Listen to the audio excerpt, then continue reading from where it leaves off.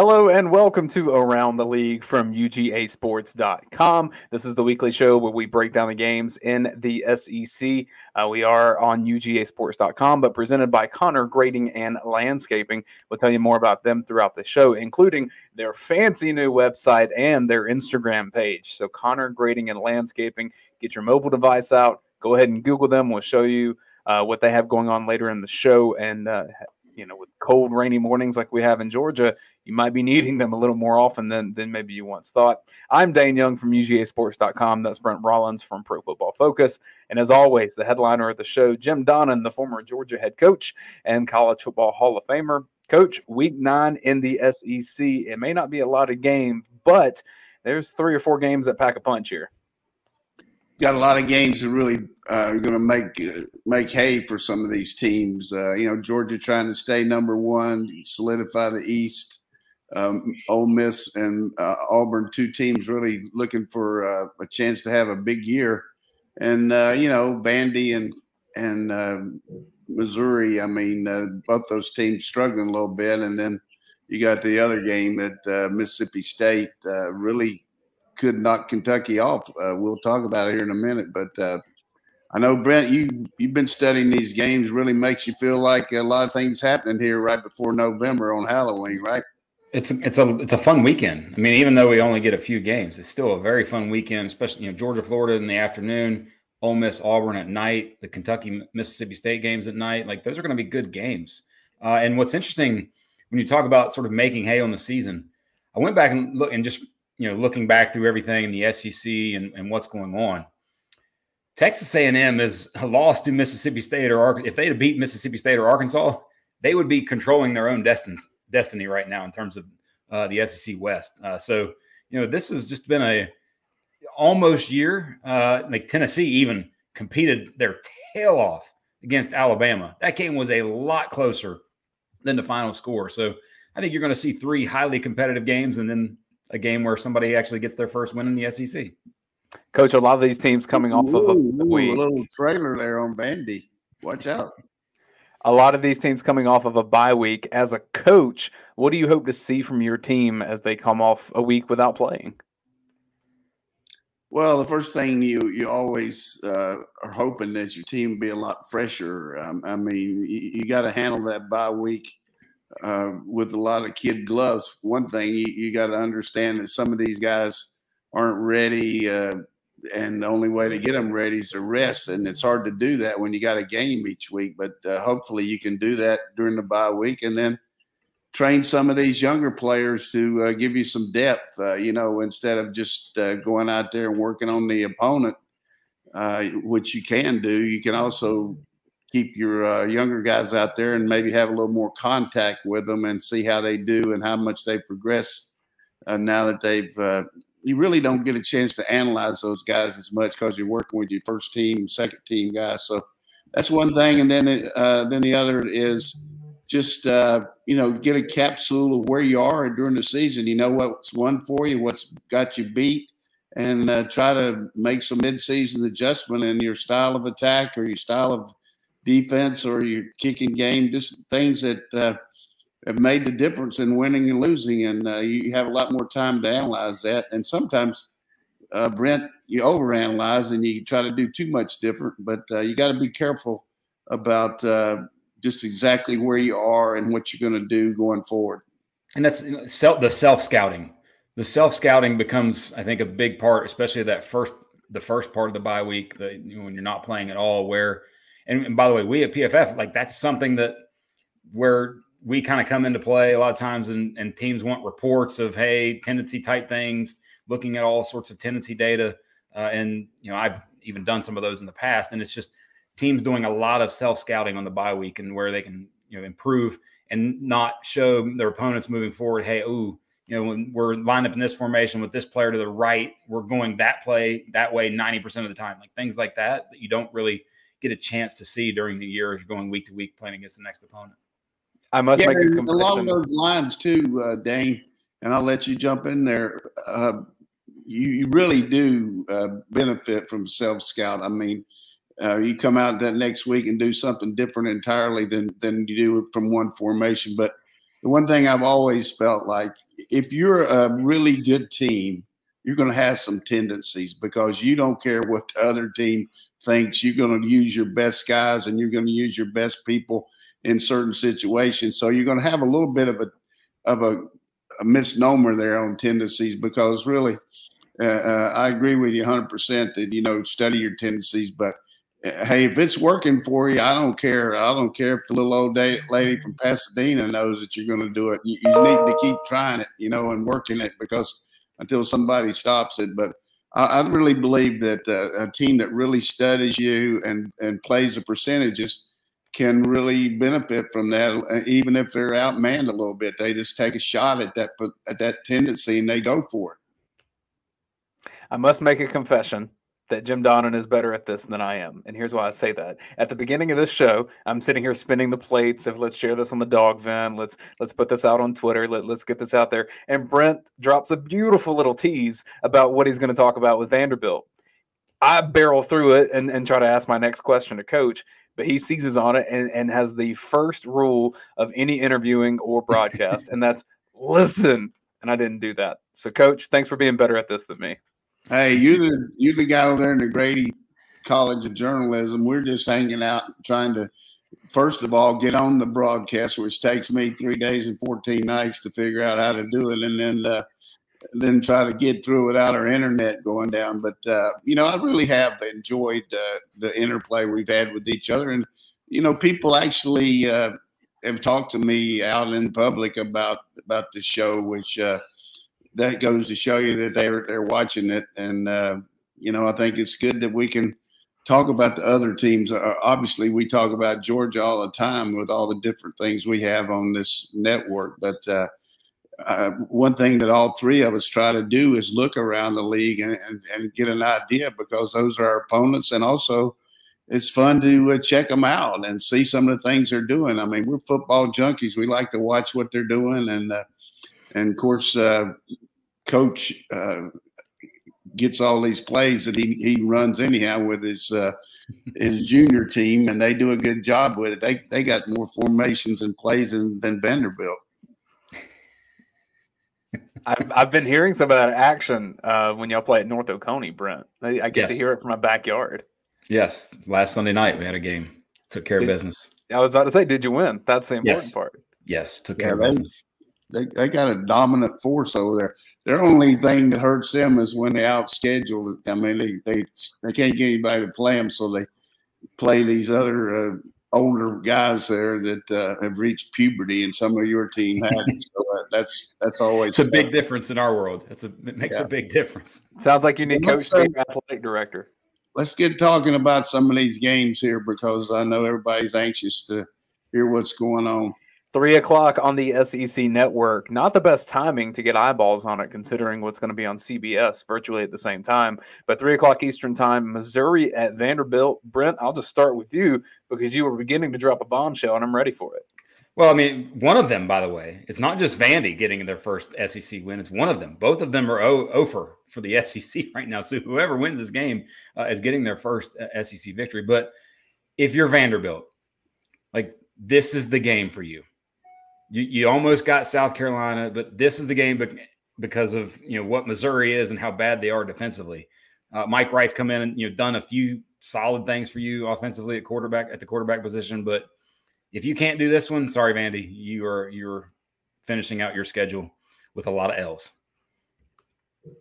I mean, I think that's probably what we think is going to happen, is there's going to be a lot of L's. Why are you seeing – is it because of the defense at Missouri is just giving up yards to anybody and everybody?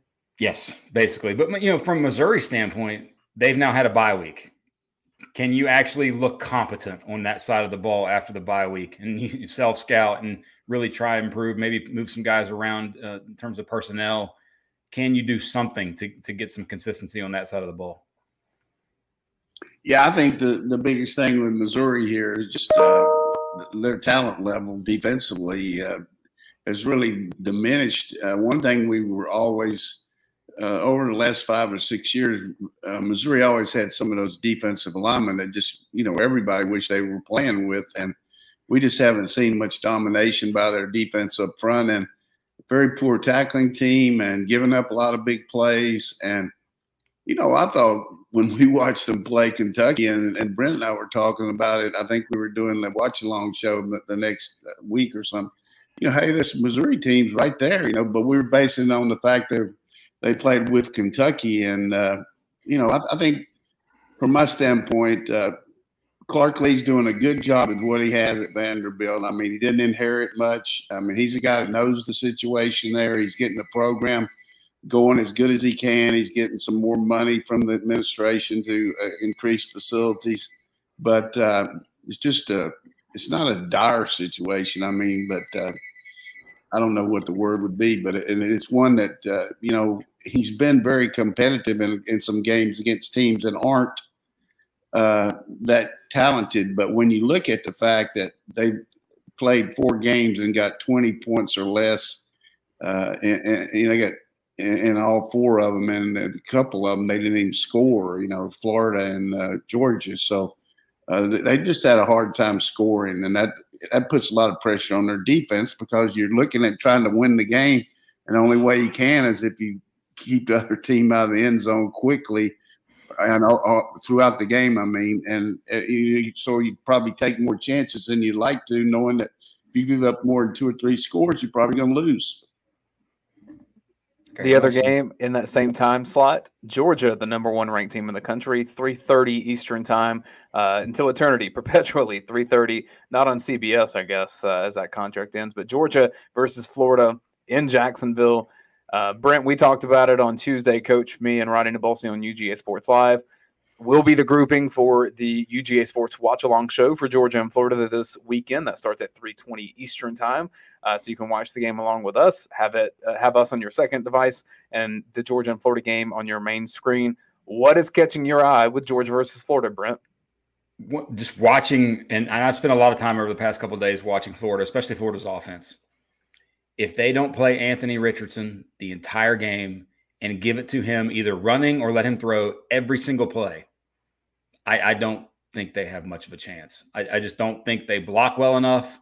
I don't think they have good enough guys on the outside. I think Dan Mullen's going to scheme up a play, and they do some really unique things from a play calling standpoint that it's really going to test Georgia's eye discipline in their front 6 and at the star position.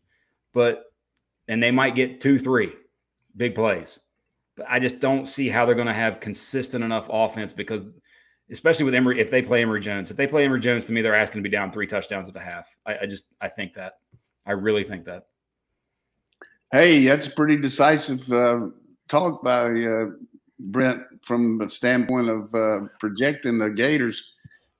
The one thing that you always look at when you're coaching is respect all teams and fear none. You've got to respect the fact that this Florida team has played some really good football against Alabama, and dominated Kentucky, but penalties are part of the game, so you can't count that. So, but their wins have been over some really poor teams. I mean, Vanderbilt, Florida, South Florida has won 1 game. Vanderbilt's won 2. I mean, Florida Atlantic's probably, a decent team. And then Tennessee has blossomed in, as Brent mentioned in the opening. They've gotten better, but when they played Tennessee was just looking for identity at that point. They hadn't really just figured out who to play. So I think just in a capsule here, it's just going to be, can Florida get explosive plays? Because you got to do that against Georgia. You're not going to march the ball on them. They're just too dominant up front. Can Georgia do a good job of converting third down situations, which they did really well in 2019, 12 out of 18. Last year, they were 2 out of 13. So that's going to be the issue there, because Florida's going to take some chances and make you have some low yardage plays. They lost that 1 linebacker, and they've changed their defense almost completely now. They're using more of a 1 linebacker scheme and doing a lot of stuff with the outside people moving around, and that's why they get hurt when you put a hat on a hat. Their run support patterns aren't great because they're not standard run support, because you're playing basically with 1 linebacker and 5 defensive backs And, you know, they're a very poor tackling team. I mean, even Stephen Orr Spurrier, the head ball coach, came out and said that. I mean, when he's talking about your tackling, then, you know, it's hard for you to not know that they're not a good tackling team. So I just think it's going to be a case of Georgia. You got to take care of business. You got the best team, but a lot of times the best team doesn't win. But, you know, we've gone 3 straight games without a turnover. I mean, that's hard not to have at least 1 or 2. Hopefully we won't. They've been turning the ball over like flapjacks. I mean, 4 turnovers against LSU. So can you meet the standard there and maybe create a few and not – so from Florida's standpoint, you got to get explosive plays, get some turnovers, have something happen in the kicking game, and then just hope Georgia is shooting this A game. If that happens, Georgia's going to win because Georgia's got a better overall team, special teams, offense, defense. You know what's funny about that, Coach, is you talk about the better overall team spot. If you look at the sort of major categories in the SEC, rushing yards, passing yards, receiving yards, sacks, tackles, interceptions, there's not a single Georgia player in the top 5 in any of them. Like, it just goes to show sort of what the team aspect of what Georgia has done and how the ball is being distributed and then how all the work defensively is being distributed. But I will say from a Georgia's offensive perspective, like you talked, Coach, they have to sustain drives and they have to take advantage of the plays that are going to be there. Like, that was the biggest story of the game, of the Florida game last year, was there were just, you know, Fitzpatrick's drop, 2 deep balls, one from DeJuan, one from Stetson that just missed Kyrus and Demetrius Robertson. Same exact play. Like, there was just open guys after open guys and plays that could have been made in that game that they just didn't. Can they do that this time? And then also, can you block number 6 and can you block number 9? Because those guys are good. That's Gervin Dexter and Zach Carter on Florida's defensive line. And especially, and the guy that I'm going to be watching this game specifically is Cedric Van Pran. Because oftentimes now, like Coach has said, they're going to this 5-man front and they're putting Gervin Dexter right over top the center. And, you know, LSU, he just didn't make plays, but he destroyed LSU center most of the entire game. So, you know, you block those guys, you hit the plays that are open, I think you're going to be just fine in this game. Yeah, and that's a good point you made about stats, because I think sometimes Georgia doesn't get the recognition it gets, and it goes down to this. Very seldom are we playing with any kind of stats in the fourth quarter. The games are usually over halfway through the third quarter at halftime, so we're playing a lot of different guys that don't help you with the stats as far as giving up yardage on defense, as far as not making – just running basic plays on offense. So it's hard for any of our guys to be among those guys. But that's a really good statement that you made. It's more – this is more of a team-oriented statistical team. But I can tell you this. I watched our defensive front. I went over there to get a little treatment this week, and I was just walking by there. And, I mean, I would hate to have to block those guys up front. I mean, I'm just walking by there, and it scares me to look at those guys. I mean, Carter, Davis, Walker, Anderson. I mean, these guys, they're not only physical, but they can flat out run. I mean, these guys, and they so much want to annihilate the other side of the ball that it's just a winning type atmosphere over there that I just think, boy, Florida's offensive line better be on its hump. I mean, these guys are going to get after them pretty good. But you mentioned the one point there that Richardson can make a lot of things happen as an athlete. I mean, you know, the fact that he's hard to sack, the fact that he can make yardage, and if he gets in the open, he can show you his taillights too. So he's either going to be really good or he's going to get knocked around Saturday. I think that's what it's going to end up being. Georgia defenders may not be in the top of a lot of statistical categories, but what you're seeing is more of these guys are finding their way in the first round of NFL mock drafts right now. Nakobe Dean being the latest one that's surging up draft boards, at least if you believe some of the guys that do these mock drafts. And I know a lot of times that's media members that aren't informed, but Todd McShay talks to a lot of people, so I trust that one. Yeah, but Todd McShay's been sick lately. You know, I mean, he's been. I'm glad he's getting well, and he hasn't had the time to study these guys. I think Nakobe's certainly going to be up there, but the best shots we got are Anderson and Kendrick. Davis maybe. It's hard to tell where he's going to go, but we're going to. And is Walker going to come out? Is Smith going to come out? I mean, what's going? I mean, who's going to, from that standpoint, who's going to enter the draft? So. Hopefully, one thing good for us, Carter's got to stay one more year, so that helps. I did have a Florida note that I wanted to put out here, and it's because of just how quickly the narrative changes around these college football teams. LSU is the poster child for this, right? Or maybe Auburn in some cases. But when you look at Florida, a month ago, they feel pretty darn good about where their football team is. Played Alabama really tough. There was a moral victory there. You kind of see the trajectory being like, okay, we're building something here. That's coming off winning the SEC East last season. And now it seems like the fan base is split on Dan Mullen and his future there. Dan Mullen's conference win percentage since being the head coach at Florida, 73%. Urban Meyer's, 74%. Jim McElwain's, 73%. So Dan Mullen is like kind of right there in that same range, but Florida makes these decisions quick. So I think if there's any change with Mullen, it's not based on wins and losses. It's about things like recruiting. Yeah, I think you make a really good point there that, it's what have you done for me lately? But in Dan Mullen's defense, because, this is a Homer Georgia show, but I will say this.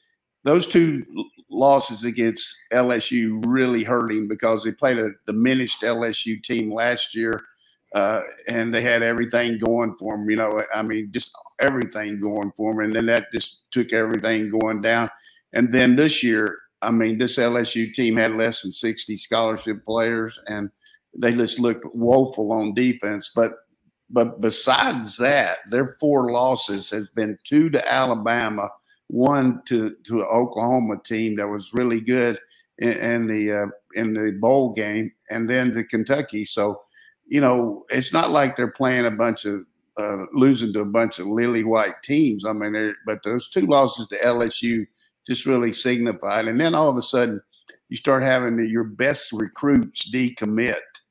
That's a bad signal there. If I'm a alum and I'm watching this team and I'm saying, hey, well, we'll be okay. We're getting some good recruits. Hey, are we? Where are these? And then when they decommit and then go, which we think they're going to go to Georgia, that makes it even worse. Brent, are you going to give us a prediction of where you think this is heading in this game? I feel this feels very Kentucky game-esque to me, where it's, kind of back and forth, relatively close. Maybe there's a chance where, by the way, Florida against LSU, if they don't hit the Hail Mary before the end of the half, that game might end up getting really sideways. But, where they kind of stay in it, and then in the second half, Georgia physically kind of just does its thing and eventually pulls away like it did against Kentucky. Reminder, you can watch Georgia versus Florida on your TV and then have us as your second screen experience. Will be on our UGA Sports YouTube channel and the Facebook page if that's where you watch us. So have us on your phone, tablet, laptop, wherever, and then you can sync it up. We'll do time cues and we'll get you synced up so you can listen to us instead of Gary Danielson, who nice guy, but a lot of people don't necessarily enjoy his commentary. If you're a Georgia fan, we get it. You want a team of people that follows this team every week. And that's what we are. That's what we do. That's what we provide with the UGA Sports Watch Along show. I want to give a shout out to Connor Grading and Landscaping, our season-long sponsor of the Around the League podcast. And Brent texted me earlier in the week and said, you got to check out this website that they have going on here. And that's what I'm bringing to you here on this screen. Connor Grading and Landscaping, they say, let us help bring your vision to life in your yard. And Brent, I know some of these photos caught my eye, especially I love the kind of before and after when you see the grading happening beside this pond here, and then some of the landscaping on the other side. You got the firsthand experience because they worked on your yard. Yes, very much so. And it's been looking good ever since, as much as I can take, as long as I take care of it. Is the big thing. As long as I do my part, they have 100% done their part. I just got to keep doing my part. But what you're seeing there, especially what they've shown at the website, is a little bit of everything that they can do. Not just handling grass and yard. It's the landscapes, it's the fireplace, fire pits, putting greens, a little bit of everything and anything that you want from your outdoor needs with them. I'll tell you, these retaining walls can really be a game changer for your yard, not only just to maximize your space, but to keep it in good shape with the different rain that we have around. So just go to Connor Grading and Landscaping's website. That's connorgrading.com, CONNER. Check out their gallery. You can check out their contact us page, their Facebook page, and Instagram, all the different ideas that they have. You mentioned a putting green. There you go. How fun would that be for your backyard? That's impressive. Connor Grading and Landscaping. That's connorgrading.com. Again, we thank them for being a season-long sponsor of the Around the League podcast from UGAsports.com. Third game in the SEC this week, we have number 10 Ole Miss at number 18 Auburn, and that is a primetime 7 p.m. Eastern kick on ESPN. Coach, this is one of those games that really determines trajectories from here. Ole Miss still in the running in the SEC West. Auburn probably needing a win to stay ranked. What do you think, Ole Miss and Auburn? Yeah, I think either one of these teams could win this game. And the other thing, which sounds stupid, is either one of them could lose it too. By that, I mean just, play a really bad game like we saw last year. Ole Miss had those 6 turnovers against Arkansas and just stunk it up. It's a night game. Auburn's really got a lot of juice going right now. They feel good about their team. They had an open date. Ole Miss is just rolling. I mean, both of them got a lot of good vibes to them. I mean, there's no question about that. I just think Ole Miss has got more weapons. I mean, they got better ways to hurt you. I mean, their receivers catch the ball. Auburn's receivers drop it. Sometimes they catch it, but not enough. And then they've got 3 really good backs that they can go to. They just spread the field out and make you play. And this Auburn defense is a zone-oriented team that can't pressure much. And I just think Corral is just going to have all day to do whatever he wants to with those RPOs. How do you feel about that, Brent? You watch them all the time, a lot more than me. You got more access, but I think that Auburn defense is going to really be the key of making something happen, and I don't see that happening. I agree, and what's interesting about it is since the loss to Alabama, look what Ole Miss has done on the ground. Against LSU last week, 266 yards. Against Tennessee, 279. Against Arkansas, 324. You think about their offense, it's not always about spreading you out to throw the ball. Like their offense is really a run-driven offense that, hey, once you start playing the run, then we will throw it in behind you. And, we look at even Corral. Corral has, I think, 31 carries for 344 over the last 3 weeks. The biggest thing for me with Ole Miss, or just this game in general, is that Ole Miss has now played, 3 straight games of just sort of very physical games up and down the field. And then Auburn's coming off a bye week, has a little bit of rest. And what's interesting, you think about the quarterbacks in this game, the SEC, not much from a quarterback standpoint going into the year, definitely not like last year with Mac Jones and some of the other guys that played quarterback in the league that are now in the NFL. But, Bo Nix now over the last 4 weeks, 3rd highest graded QB in the league behind Hendon Hooker and Bryce Young. So you're getting now a lot more consistent quarterback play in the league overall. And that's leading to a lot better games. But like Coach said, or like Dayne said, both of these teams, they kind of feel pretty good about themselves. Like, hey, we can still go win the SEC. If Alabama gets tripped up by, Auburn, Ole Miss is sitting right there. If, Auburn wins out, they're like, hey, yeah, we went out, we're in the SEC championship. So both of these teams still have a ton to play for. It's going to be a great game to watch. And which team can actually, I think which team can stop the other thing? Can Ole Miss keep playing defensively as well as it has over the past few weeks? And then can Auburn slow down Ole Miss's running game? I think that defensive thing about Ole Miss that's impressed me is the fact that their defense has made gargantuan strides from last year. And when they have to make a play on defense, they've started to do that. It started out really poor against LSU, but stopped them on the goal line when it was 7-0, and LSU inexplicably didn't kick a field goal there. I don't know why they didn't. I think Coach O thought he was still playing at Ole Miss when he used to go for it all the time, but he didn't realize he was at LSU and he's on the road. But I mean, seriously, that was a really bad call by him not kicking that. But I thought, getting back to my point, I really feel like Ole Miss just really adjusts pretty well. Their staff, they really, as the game progresses, they get better defensively. They got a feel for you, and I don't get that vibe from Auburn. I think that's one thing that's always kind of been a real thorn in the side of Auburn. Auburn's defensive coordinator has just had a hard time adjusting during the games as an SEC head coach and as a defensive coordinator. But maybe he'll get some help. And I think the big thing, though, to me, the Matt Corral just having one of those years like, just everything he does just turns to gold. I mean, he's just playing like one of those seasons that you just can't, you just dream about. And Nix, hey, we keep thinking Nix is going to go back to the old Nix, but right now, like you say, he's playing extremely well. And but I just think, from my standpoint, Ole Miss got a little bit more weapons on the perimeter and with their running game, that they're going to manufacture a lot easier points than whereas Auburn's going to struggle to get some of those big plays. Don't you think, Brent? I agree very much.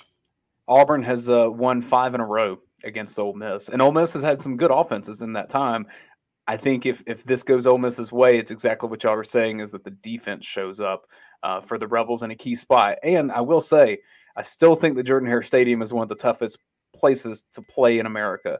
So this is a big, big test for Ole Miss, and really kind of a resume game if they get out and win and survive Jordan-Hare Stadium, because Auburn's going to be pumped up. And like you said, Coach, Bo Nix playing well, but he's not going to be the best quarterback on the field. That's for sure.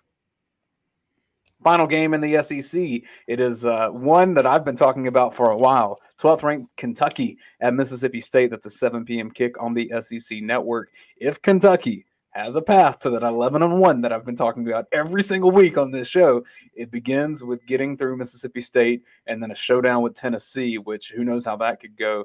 Coach, do you think that Mississippi State finds a way to derail what could be a special season for Kentucky? It's definitely possible, playing down there with the cowbells and all that. I think it's something that here's the point. We talked about these bye weeks. How did Kentucky handle it? I mean, here's the first time that they've ever been in that situation since Stoops has been there for like 10 days now. These kids have been walking around campus. Their coaches have been out recruiting. Everybody's saying, boy, Mark Stoops doing a heck of a job. You guys are doing great. Oh, this is the best Kentucky team in a long time. And hey, they should be getting those plaudits. I mean, there's no question that, but, the reason they're there is they've been taking care of business and winning close games and doing the little things that are necessary, eliminating turnovers, gotten a lot better at taking care of the ball and all that. Now, all of a sudden, if you get back to those old ways that you were playing early in the year because you're not bearing down because you had that routine and you were going week to week. So I look for maybe they might not be quite as in sync as they have been. And, the old Pirate, he really can manufacture a lot of things throwing the ball. Will Rogers, good quarterback. And, again, Kentucky's defense is not the one that really does that much on playing the ball in the air and everything. I just think that they're going to have a hard time against Mississippi State. And the other thing is Mississippi State's defense. That corner, just unbelievable. What's his name? Emerson? Just really playing an unbelievable year for him. And they got Will Rogers and Emerson. I think they got a good shot at winning this game. They're going to get somebody. They got Kentucky, then they go at Auburn, and then they get, obviously, the Egg Bowl to end the season. They're going to get one of those 3 teams. It's not. I think definitively they win one of those 3 games. Now, which one is it? I mean, they have the talent to win 2 or even all 3, frankly. Possibly more, but you talk about the old Pirate and the candy corn hater that is Mike Leach. How much has he learned? How much has he learned as an SEC head coach? Because last year this was 24-2, the game against Kentucky. So him now with another season. Can you get somebody, you got somebody on your home field. It's a night game, cowbells, all those sort of things. If you're Kentucky, though, and you're like you said, Dayne, an 11-1 team, and this is a special year for you, you go win this game by 10 points. Like you go and take care of your business. You're getting your second best playmaker back, Josh Ali. Maybe Marquand or McCall on the defensive line plays again this week too, possibly after the bye. Those guys come back. If you are that team this year, you go win this game. Well, and Kentucky doesn't have the horses that Alabama does on defense, especially in the front. However, I do think that if you watch how Alabama attacked Will Rogers, it put on paper what you try to do. Now the question is, can Kentucky do a version of that's successful? Yeah, I mean, Alabama. The difference with some teams, though, everybody's got this MO now playing against the Pirate where they drop 8 and, just take away a lot of stuff. And you just got to tackle the guy and keep him from a first down when they throw it in front of you. But the thing that Alabama was able to do is got, Anderson just rushed the passer like unbelievable in that game and got those sacks like you mentioned and still rushing 3 and 4. So, when you've got 5 or 6 guys protecting against 3, you ought to be able to at least launch the ball, but they didn't do a very good job of that. But just call it like it is. I mean, they beat Texas A&M. They're very capable. They also lost to, and a really tough loss to Memphis, but they're playing at home. Kentucky's on the road. I mean, Kentucky's been on a kind of a charmed life. They played 5 home games and 1 road game. And now they had to play Georgia, and it was different for them. Now they got to go down there. Let's see what they learned. I want to give a quick shout out to Connor Grading and Landscaping's new Instagram page and let everyone see it because I love that there's 2 things on it right now. Their logo and the Braves logo, which is just lovely for this time of year. So shout out to Connor Grading and Landscaping. Go follow them on Instagram at Connor Grading. Coach, I want to end the show by talking about one game that is not in the SEC, but is with a guy that used to be in the SEC at a couple of locations, Mel Tucker and Michigan State against Michigan. Obviously, a game with national implications. The winner of this game finds itself clearly on a path to the playoffs right there. Yeah, I mean, both of them still got to play Ohio State, and, you got to beat Ohio State to win it because, you get 1 loss and it's pretty much it. But I think Mel's done a terrific job. I had a conversation with him last week. He was actually on a plane, getting ready to go on a plane to go recruiting, and he was talking about how big this Michigan game. They beat Michigan last year. I mean, at Michigan.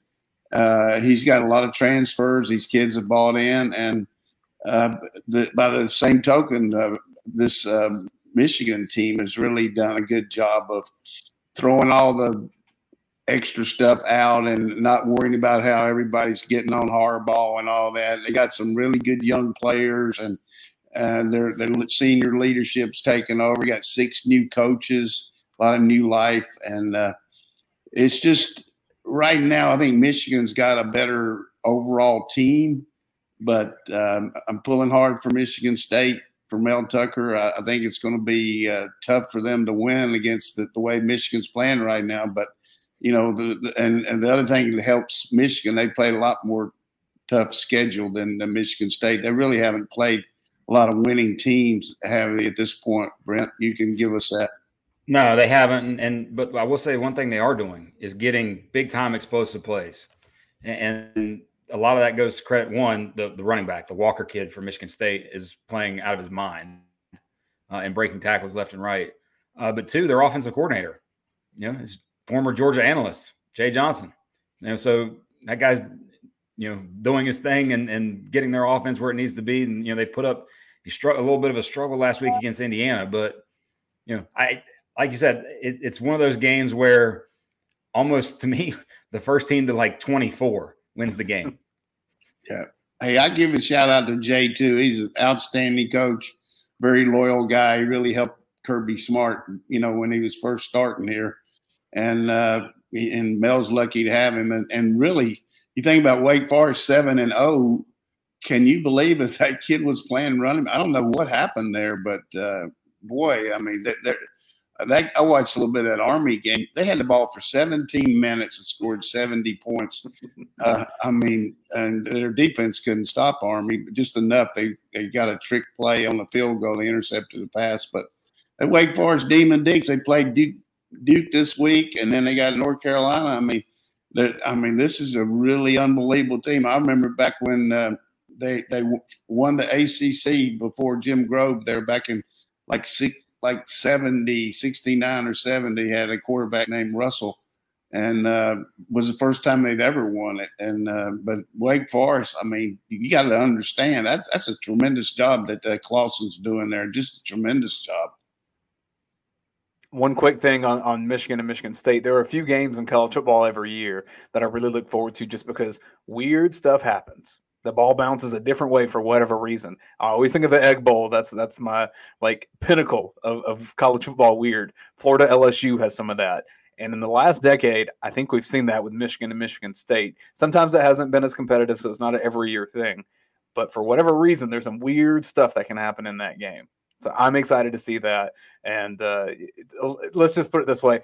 Sometimes the ball just bounces funny, and the talent doesn't matter quite as much in those situations. It's whoever is paying attention.